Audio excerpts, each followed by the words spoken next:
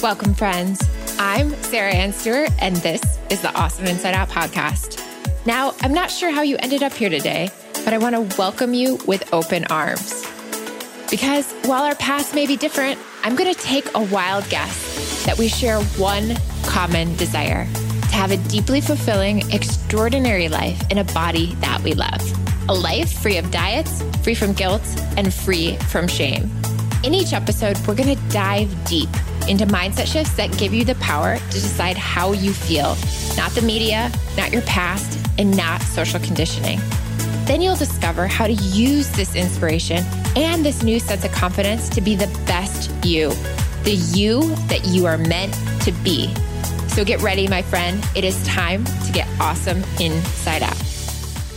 Hey friends, welcome back. Today, I am beyond excited to be sharing the mic with one of my absolute best friends who also happens to have one of the most impressive resumes on the planet, Ashley Stahl. Before launching into entrepreneurship, Ashley was a counterterrorism professional for the Pentagon. Today, Ashley's passion lies in helping her clients find their purpose, land more job offers, build their confidence, and launch successful service-based businesses. She is the creator of the Job Offer Academy, which has helped more than 57 job seekers land jobs across 30 different countries, and Cake Publishing, a ghost and copywriting house for influencers. She's a writer for Forbes. Her work has been featured in TEDx, The Wall Street Journal, CBS, Self. The list goes on and on. She basically knows a thing or two about not just having a successful career, but finding meaning and also fulfillment in your career as well. So if you're wondering, what the heck does this have to do with health and your relationship with your body? The answer, my love, is everything.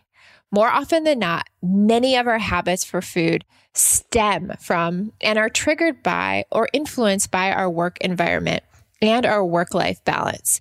So I've asked Ashley to help me navigate the intersection of your career and your body so that you can make a pivot into a career that you love or potentially upgrade the career that you've got. I know you're going to absolutely love this episode, so let's meet Ashley.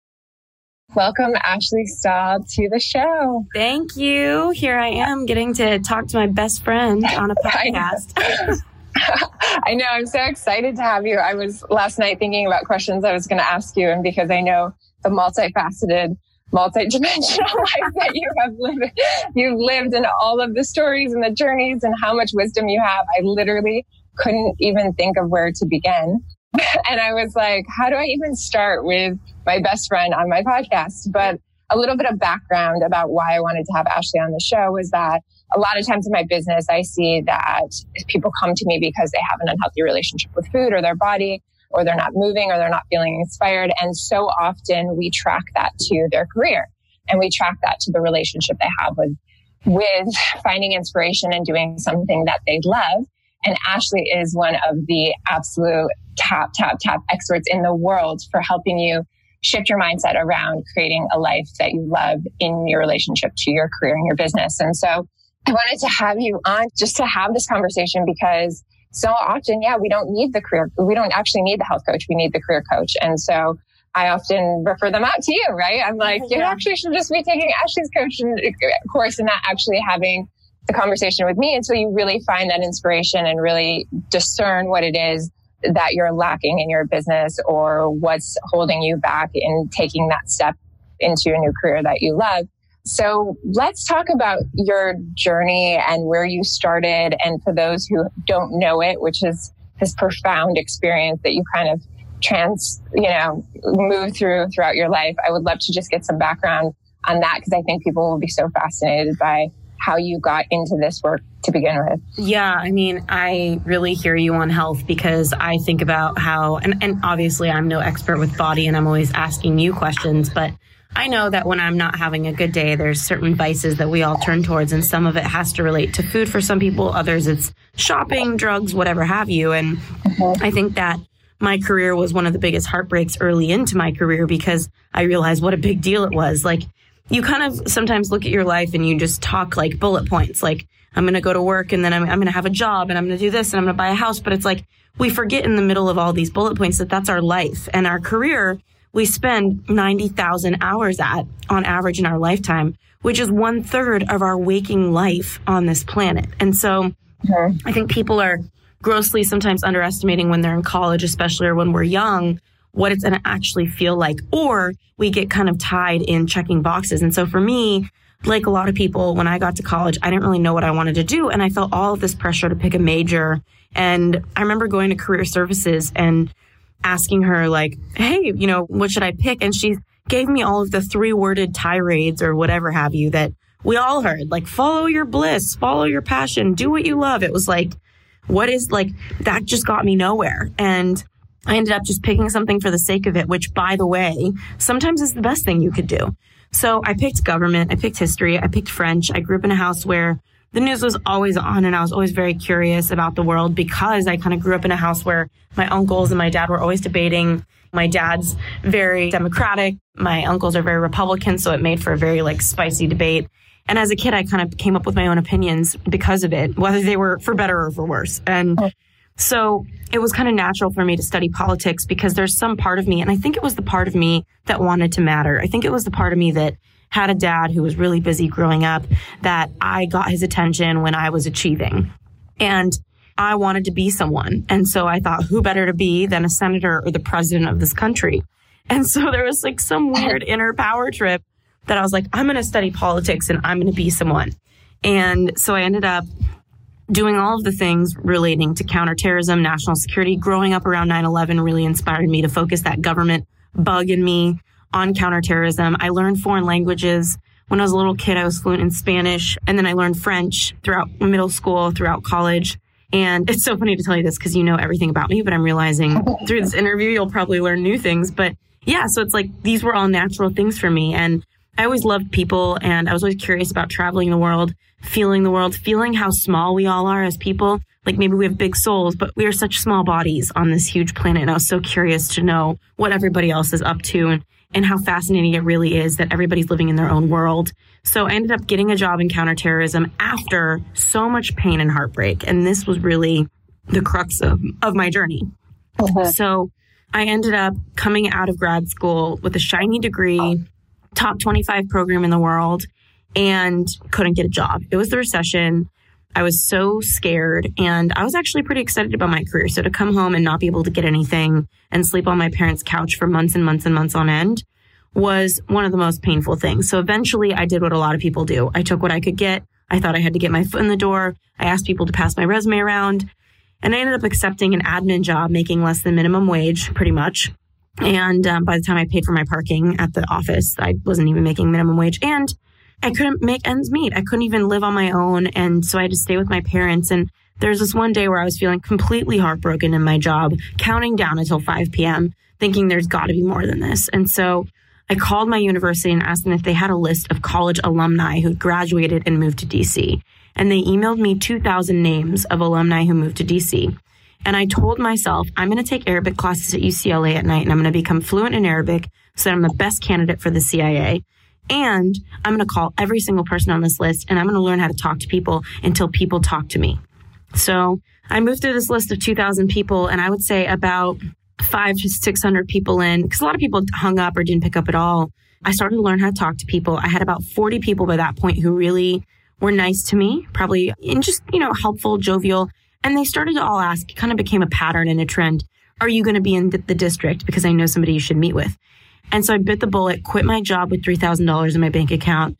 And that was when I learned how to job hunt. So I met with hundreds of people in Washington, D.C. over 6 weeks, landed 3 job offers, learned how to negotiate salaries because the people who I met helped me.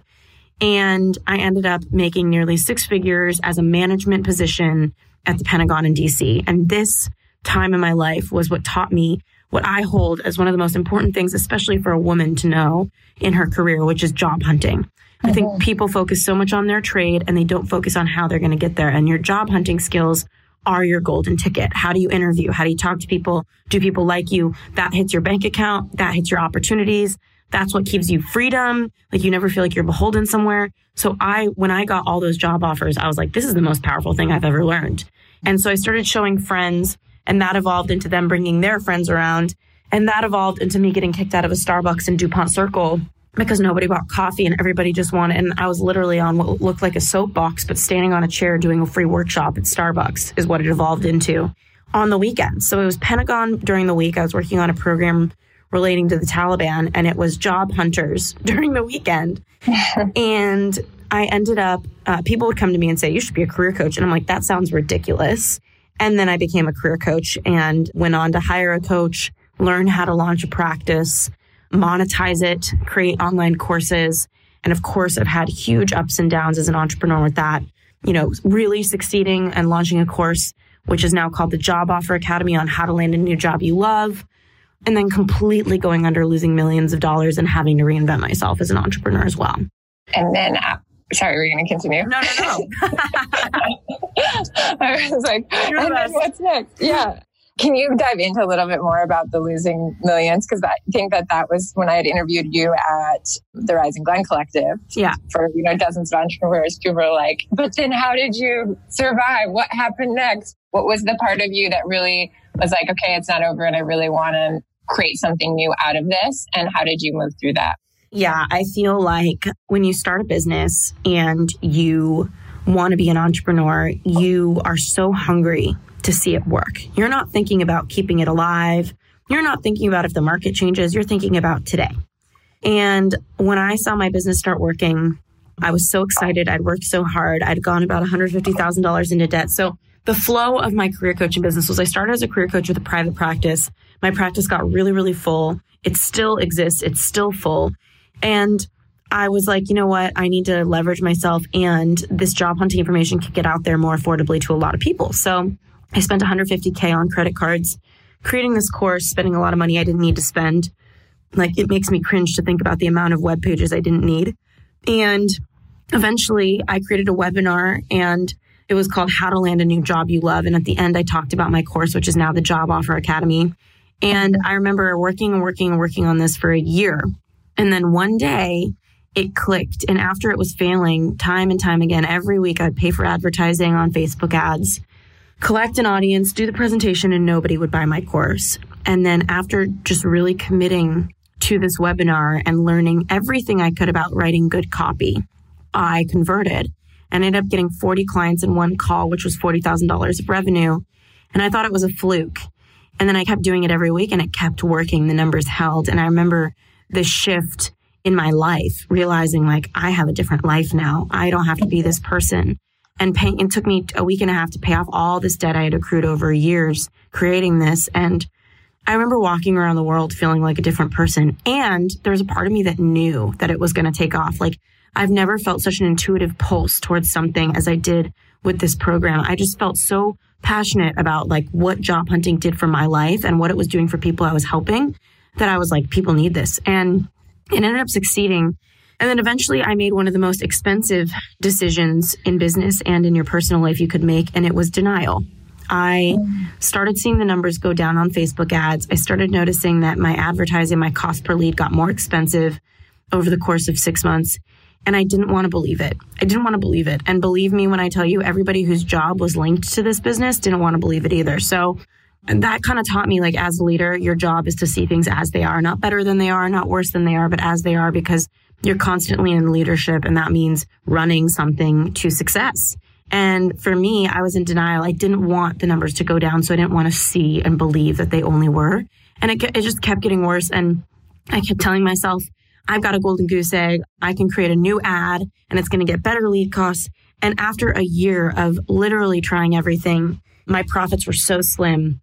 And I looked at myself in the mirror. I had millions of dollars in payment plans coming my way. And I thought, I'm going to eat all of these payment plans and keep my team alive and keep trying.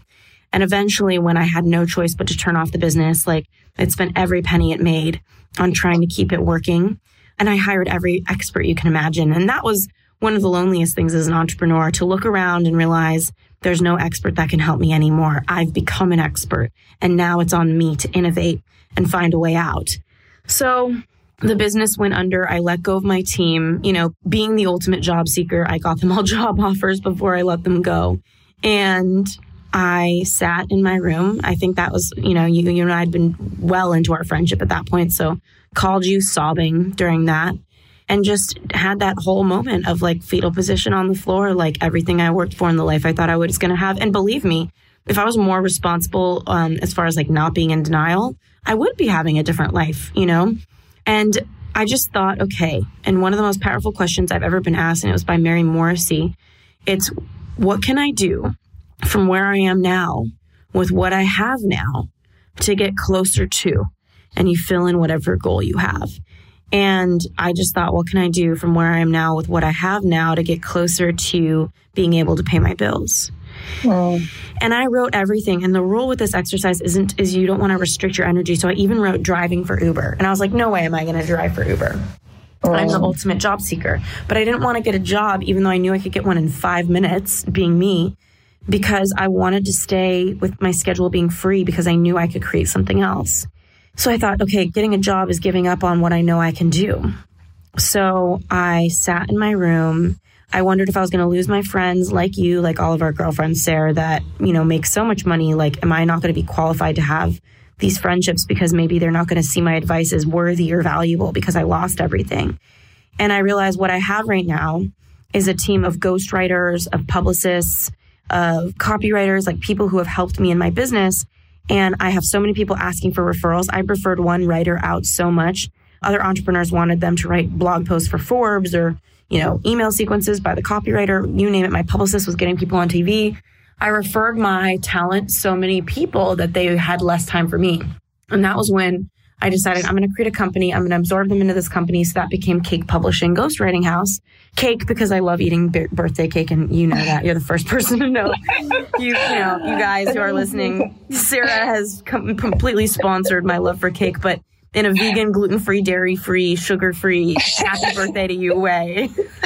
Well, we've only taken out one thing at a time. So first the gluten. There have been so many times I've been around you, Sarah, where you like look at a habit I have and I can see the health coach on your face. Like, oh my God. But you know what? We've totally influenced each other by osmosis. Like, I like to think that sometimes you live a little more like on the edge. Yeah, a little on the edge. Yeah, like maybe there's like sugar in that cake. And then with me, I've totally shifted. And, you know, like I'm in my new relationship now that I talk to you about so much. And it's like so funny because he was like, one of the things I love about you the most is like, you think a little bit about what you put in your body. I'm like, oh, that's Sarah Stewart right there. Like that's brought to you by amazing. Sarah. Yeah.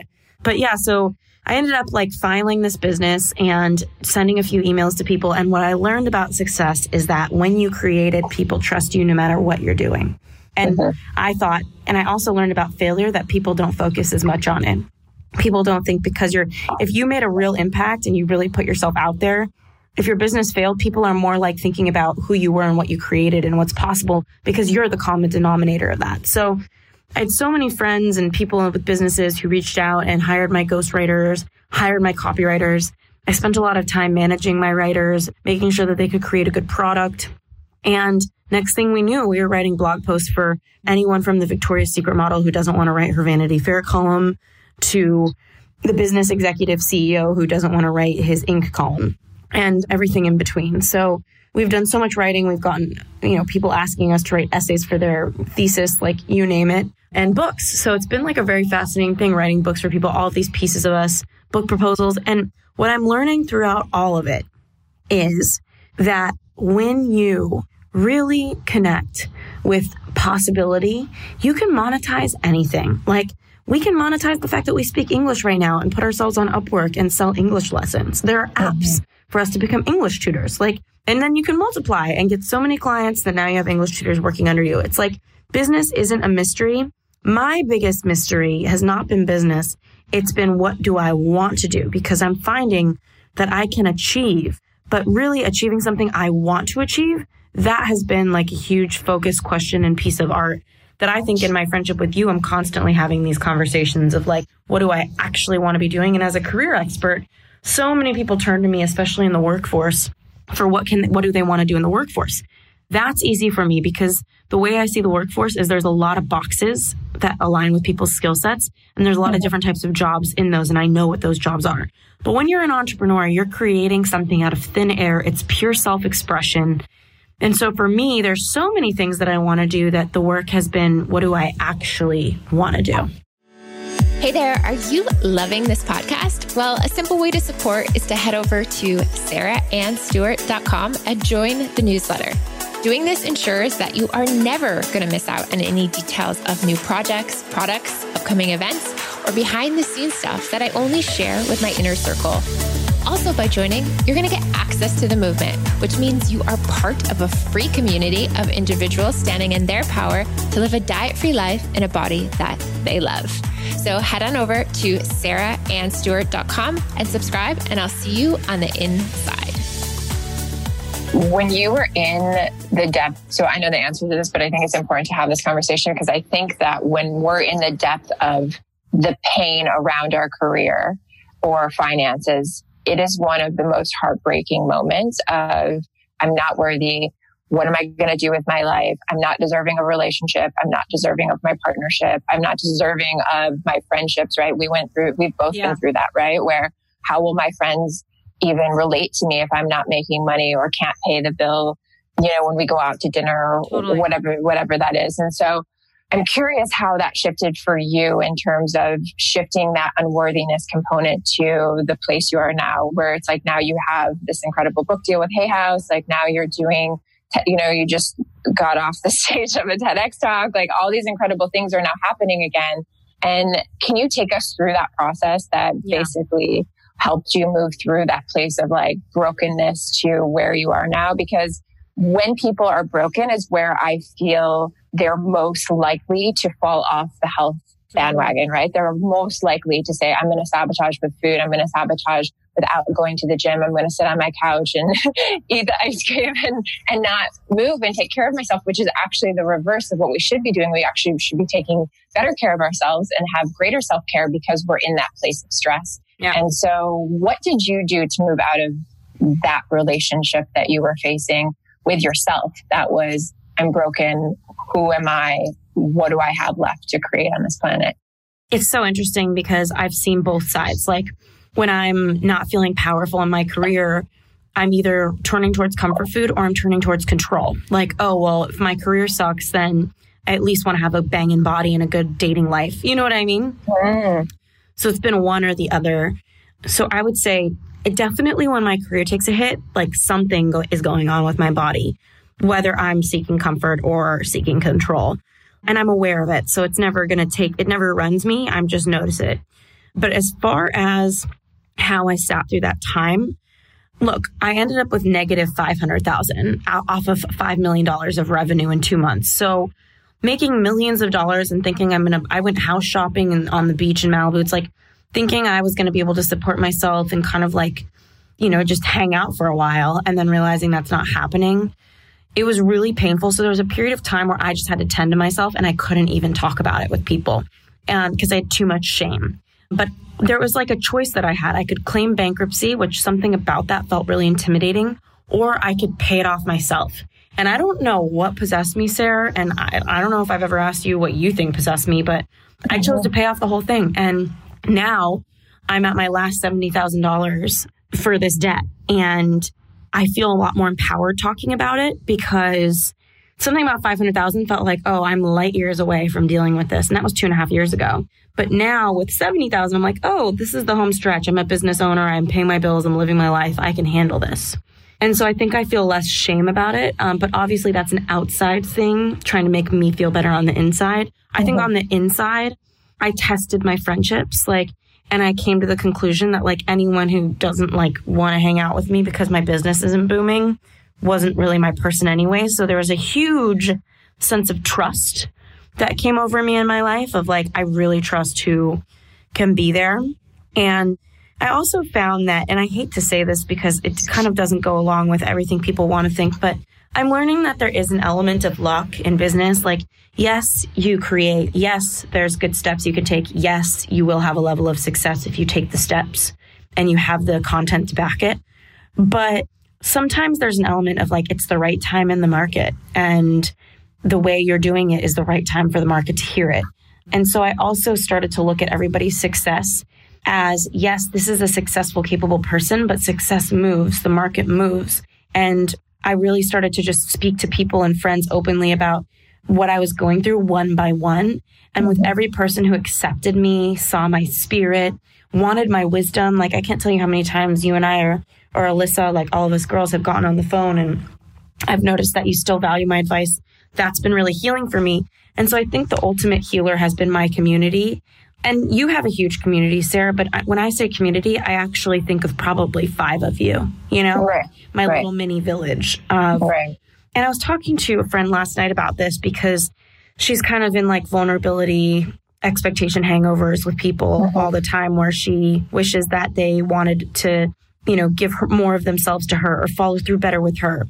And what has been so healing for me is knowing who are the people that I really, really choose to bare my soul with and show all of myself with, and then not really being so attached to what anybody else thinks. And I have such nurturing, deep connections with you, with Alyssa, you know, with us girls, that I'm kind of cool because I'm like, if the rest of the world doesn't like me, I have like 5 people that I spend my time with. And you guys, and people don't realize how you spend your time, where you spend your time becomes your universe. Like I was writing my book for Hay House, you know, like in the same coffee shop for 2 weeks in Paris. And I started to know that cafe, like the guy and like the regular and what the regular orders and the girl who's like writing her blog. And it started that 2 weeks. I realized like it was such a vortex for me. I was like, this is becoming my universe. Like, and I was realizing this is people's lives. Like if you work 2 miles down the street and you drive back and forth those 2 miles every day, those people, those 2 miles, that becomes your universe. And so I realized like surrounding myself with you girls is a very good universe to be in because, and I'm very insulated and happily so, you know, like I'm aware there's another world going on of people who don't have friendships that support them or whatever, but I'm just so invested and immersed in it that my self-esteem started to go up because of it. Yeah. I'm in full agreement. Like when I moved to LA, I remember right when moving here, I was like, I have no friends. I literally knew no one here. I had known some people through the Summit community and so forth, but no one that I was deeply connected with or I didn't have a community then. And I remember like the universe just brought us together, and you had met my husband. And, you know, we like passed each other at a conference, and then this community started building. And I was very fortunate to be introduced to one of, you know, your best friends, Alyssa, who has become one of our best friends, and just this community that feels very strong and rooted in that. And so I think it is very important to think about that side of it. Like if I were to lose everything, if my life didn't look the same, who would still be in my space and who would hold space for me during that transition? And I think I work with a lot of women who, you know, when I talked about getting rid of my implants and shifting, you know, different parts of my life, there was a lot of women who said, well, that's the type of the community that I'm in. It's this competitive sort of space. And it was heartbreaking for me to hear because I look at my life and I look at us and I'm like, that's not even part of our reality, right? It's like, if you hit rock bottom, if I hit rock bottom, it's like you have a bedroom at my house, I have a bedroom at yours. And I've used it many a time. Exactly. Like, move in. I want you to move in. Yeah. But yeah, I think it's important to start to recognize who is in your community and ask yourself, if I lost everything, would these people still be in my space? And so can we talk about what you went through with the backlash on social media to some extent? Is that cool? Yeah, totally.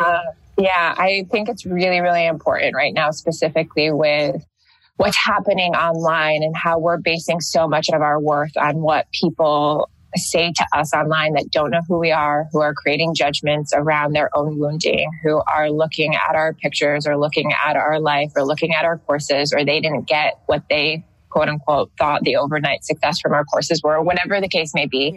And there's a lot of projection happening. And the reason I bring it up is because so often I see this where people are, again, sabotaging their health, their well-being, their relationship to themselves, their relationship to their career because of what people say to them online or because of the judgment of other people, whether it's in person or online. And I know you went through this to a very high extent. And so I'm curious how you've dealt with that, what your thoughts are on that, and maybe some words of wisdom around really creating some space from being online to some extent and how you're doing that and still creating viral videos and so forth. Yeah. Well, the number one distinction that I've learned throughout all of this is that you're responsible to your clients, not for your clients. And what that means to me is that as long as you're showing up in integrity, you've used your own content, you believe in it, it's worked for you, it's working for other people, you know what the methods are inside and out, that's your responsibility to somebody. So I don't take on clients I can't help, whether it's in my private practice. Obviously, I have less control in my courses. People just buy them on my website. But I try to monitor that, and I try to be fearless in my no. So sometimes I have a call with somebody who wants to hire me to help them figure out what they want to do in their career. They're making a career pivot. They want a job offer, whatever. And even if something inside me against reason tells me they're not a fit, I just tell them I don't think this is a fit and I don't know why. And some people get bummed about that, but I trust that. So the first thing is just to make sure you're being responsible to your clients. And anytime you're feeling like a responsibility for them, it's like, I can't go into the job interview for them. I can't negotiate their salary for them. There's so many steps that somebody needs to take on their own. And that comes down to their personality. When it comes to what I went through, my webinar, we were spending over $10,000 every day on Facebook ads at the height of it. So it's one of those things. And I kind of just looked at it and thought, you know what? Every day there are different trolls commenting on my ads saying, and it was everything from this girl's really ugly to that outfit doesn't fit her. So things about my body or my face. And then obviously things about my content, like she's not smart. I took her webinar. She's just trying to sell you at the end. A lot of people are sensitive to being, sold. And I remember hiring a virtual assistant in the Philippines, 24 hours shifts. So I had 3 assistants, 8 hours each every day that were deleting troll comments and banning the person from my ad. And there was a period where people started going on Yelp and hating on me, and people who never bought anything from me. And then meanwhile, you look at Yelp and you see my customers who are so happy with my product most of the time, like 90% of them saying like, this product changed my life. I got a job offer, or this course changed my life. I figured out what I wanted to do. So first thing is I had my team create a spreadsheet of all the positive feedback, both from my email newsletter and my Facebook groups, so that I could turn to that when I was feeling down, because it really does bring you up. Secondly, I did the work on myself. Like I looked at criticism, and my favorite reviews became the 3-star reviews, because those were the ones that I thought, okay, this person isn't eviscerating me and they're not like unhappy with me completely. These are people that might be more level-headed that I could listen to. So I started to kind of not love the 3-star review because I didn't want them hurting my reviews, but I started to appreciate and respect them. So I started kind of getting curious around people who gave me somewhat feedback to be like, okay, what can I implement from this? Or what are they trying to tell me that is helpful? And that became really powerful for me to be able to say, all right, well, they're telling me that my slides look a little bit cheesy. All right, or they're telling me that I don't sound as professional when I talk. Then again, my customer liked that I was so casual in my communication. That was helping my webinar get sales. So you can never totally win. And again, this kind of brought me back to community. I did a couple videos with Refinery 29 a year and a half ago, and they were career videos and New Year's resolution videos. And both of those went viral, got 1 million views in a day. And both of those videos, it was so painful for me because I had to really look at them, see the feedback, and let myself cry reading people saying like, this girl isn't pretty. Her lipstick is scary. I see a face like this in my nightmares. And this began early on. Like I remember early into my coaching practice, before I even created courses online, I was featured in the Wall Street Journal as somebody who moved from a career in counterterrorism to being an entrepreneur because the Wall Street Journal was fascinated by the career shift. And I remember sitting with that thinking like, okay, like this is what it is. And I remember the day it came out online, getting so excited, refreshing the feed, seeing my first comment. And somebody wrote under the comment box like, oh, we all see why this girl at 23 did really well and made it into the Pentagon. Probably a Monica Lewinsky situation, like stuff like that. And I honestly, some of it was so ridiculous. And I ended up getting to a point where I kind of lost respect for the commenter. And now I've come to a healthier place where I'm neutral about all of it. But I used to be like, I don't remember the last time I knew anyone who like stopped and registered a free account at wallstreetjournal.com so they could comment on the random people that are being written about, Like it's the classic case of like, I'm in the arena, like the Roosevelt quote. It's like, I'm in the arena. My face is wet with dust. Like, unless you're in the arena, I don't even care what you think, So I got to an angry place and then I got to a neutral place. And I think a lot of that comes back to you and I having our community. Like that community that you and I have created has set me free. And I think a lot of people who are listening right now, like to me, my definition of a really good community is not feeling like a burden to certain people. Like I can make pretty big asks of you, Sarah, and I'm pretty comfortable doing it. And I'm not like always asking you things, but if I need something and I want something and it's an inconvenience for you, like I have gotten to a comfort level of like, hey, I know this is kind of annoying. Can you do this? And I don't feel like a burden. And that is the power of real community. Like, and I don't know how many people I could ask the things I ask of you and feel like they're going to be there. And I'm at peace with like, these are the few people that I can. And I'm so proud of that, I'm grateful for that. Yeah.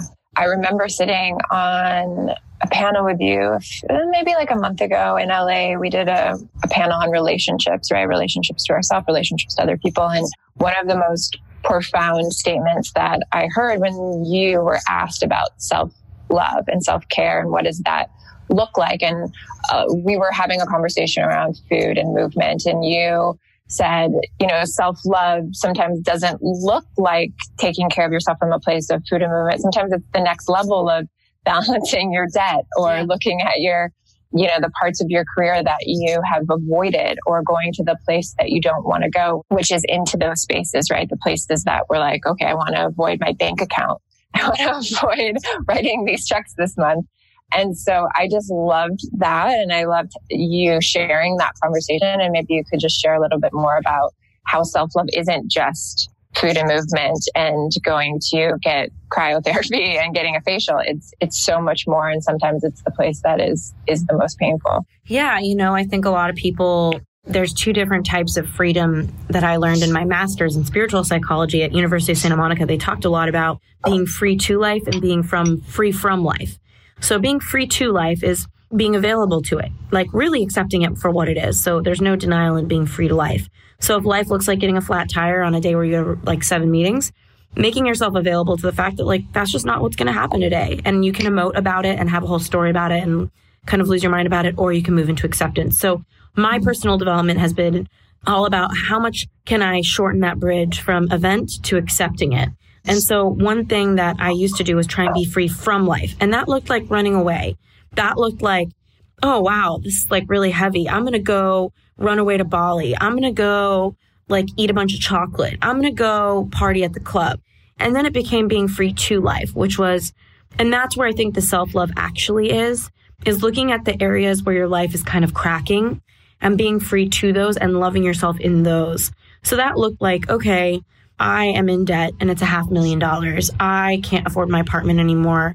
I need to go to the cheaper massage place, and really accepting and loving myself for where I am right now.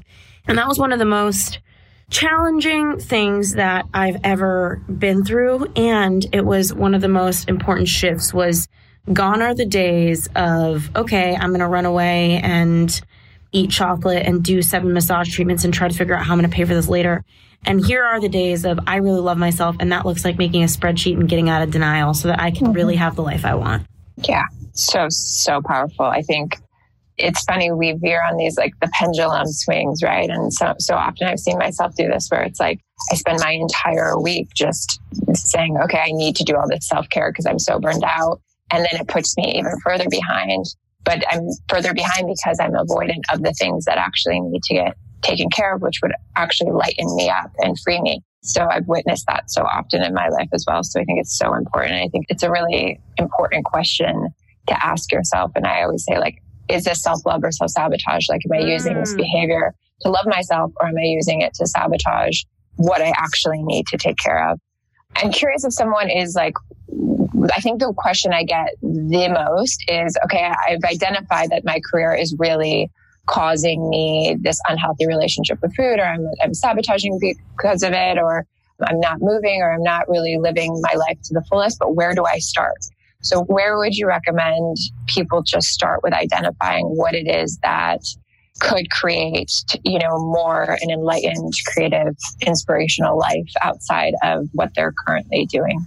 Yeah, I would say everybody just start to connect to their body, figure out like, where do you feel anxiety in your life? And write down free-form writing without stopping yourself from writing.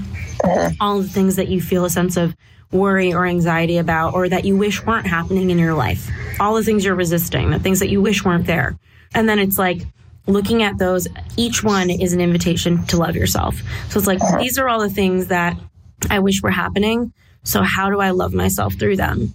And that could really look like, okay, what's not happening right now is like, I want to find a romantic partner. Okay, how can you love yourself? Maybe that means like going to the gym and like getting some movement because you don't feel like your best self and you're going out with your girlfriends, but you're kind of shrinking back because you don't even like yourself. So it's like, where are all of the things that stress you out invitations for anxiety or not anxiety to love yourself? That's the first thing I would say. Amazing. I love you so much. Thank you for being here. I'm so, so grateful. I know we have to wrap, which makes me really sad because I have so many other questions, but we'll do another podcast another day. I'm always here. You know where to find me. Like, where can people find you if they want to take your courses, watch your new TEDx talk, buy your book that's coming out? Where can they go? My website is ashleystahl.com. It's ASHLEYSTAHL. Or else you can find me on Instagram at Ashley Stahl. And I love hearing from people there. And yes, I have my new TED Talk out called How to Figure Out What You Really Want. I think it's one of my best pieces of work when it comes to like really channeling what I've learned over the years and figuring out what a life looks like for me on purpose. So hopefully people check that TEDx out. And thank you for having me, Sarah. I love you. And I think that people who listen to you are, I think, luckier than everybody realizes because you have invested more in yourself, your energy, the person you are than most people I know in personal development. And so I don't think people realize necessarily they're getting somebody who is taking years and hours of books and conversations and channeling them into probably what is going to be such a powerful podcast for them. Oh, I love you. Thank you so much for that. I feel the same for you. And I wish that we would have had more time to talk about the TEDx talk because it's absolutely incredible. I watched Ash basically write this podcast from start to finish for a month, right? Basically day in and day out. And it's just incredible. And the story that you're going to hear from that TEDx talk is going to blow your mind. So I will link it below. Definitely watch it from start to finish. You're going to want to watch the whole thing. And let us know your thoughts on this podcast and let us know your thoughts on the TEDx talk and connect with us. We're here to support. So sending everyone so much love. All right, friends, are you feeling inspired to create change in your career or become more empowered in finding fulfillment in your life? That's the Ashley effect. I get that not everyone listening today may be able to upgrade their career instantly or switch their careers tomorrow or even want to. But I challenge you this week to take a deep, deep look into your relationship between health and your career. Start to make a list of any areas that need an upgrade and honor whatever adjustments or changes in your routine need to be made. Additionally, if you are ready to make a change, start to visualize yourself being able to make these changes that serve your future growth. You can do this during meditation or right when you wake up in the morning or right before you go to bed. So again, make a list of whatever areas in your career aren't serving your well-being and identify how you're going to make an upgrade. And then visualize yourself stepping into the change that you want to make. I wholeheartedly believe that we all have the potential to create change and to fully realize our dreams. And the relationship you have with your career is one of the steps that fosters that growth. Thank you so much for being here. As you implement these tips we talked about today, make sure to send me your feedback. Make sure to let me know how you're doing. I would love to hear from you. Until next week, my friends, I'm sending you so much love. All right, that concludes this cast. It is my honor to always be here with you. But hang tight because I have one last thought. You're here right now because you are ready. Because while many of us share the feelings of wanting more, not everyone is willing to do what it takes to get it. But you are here. You are ready. So this is your opportunity now to take what you just learned and implement it today.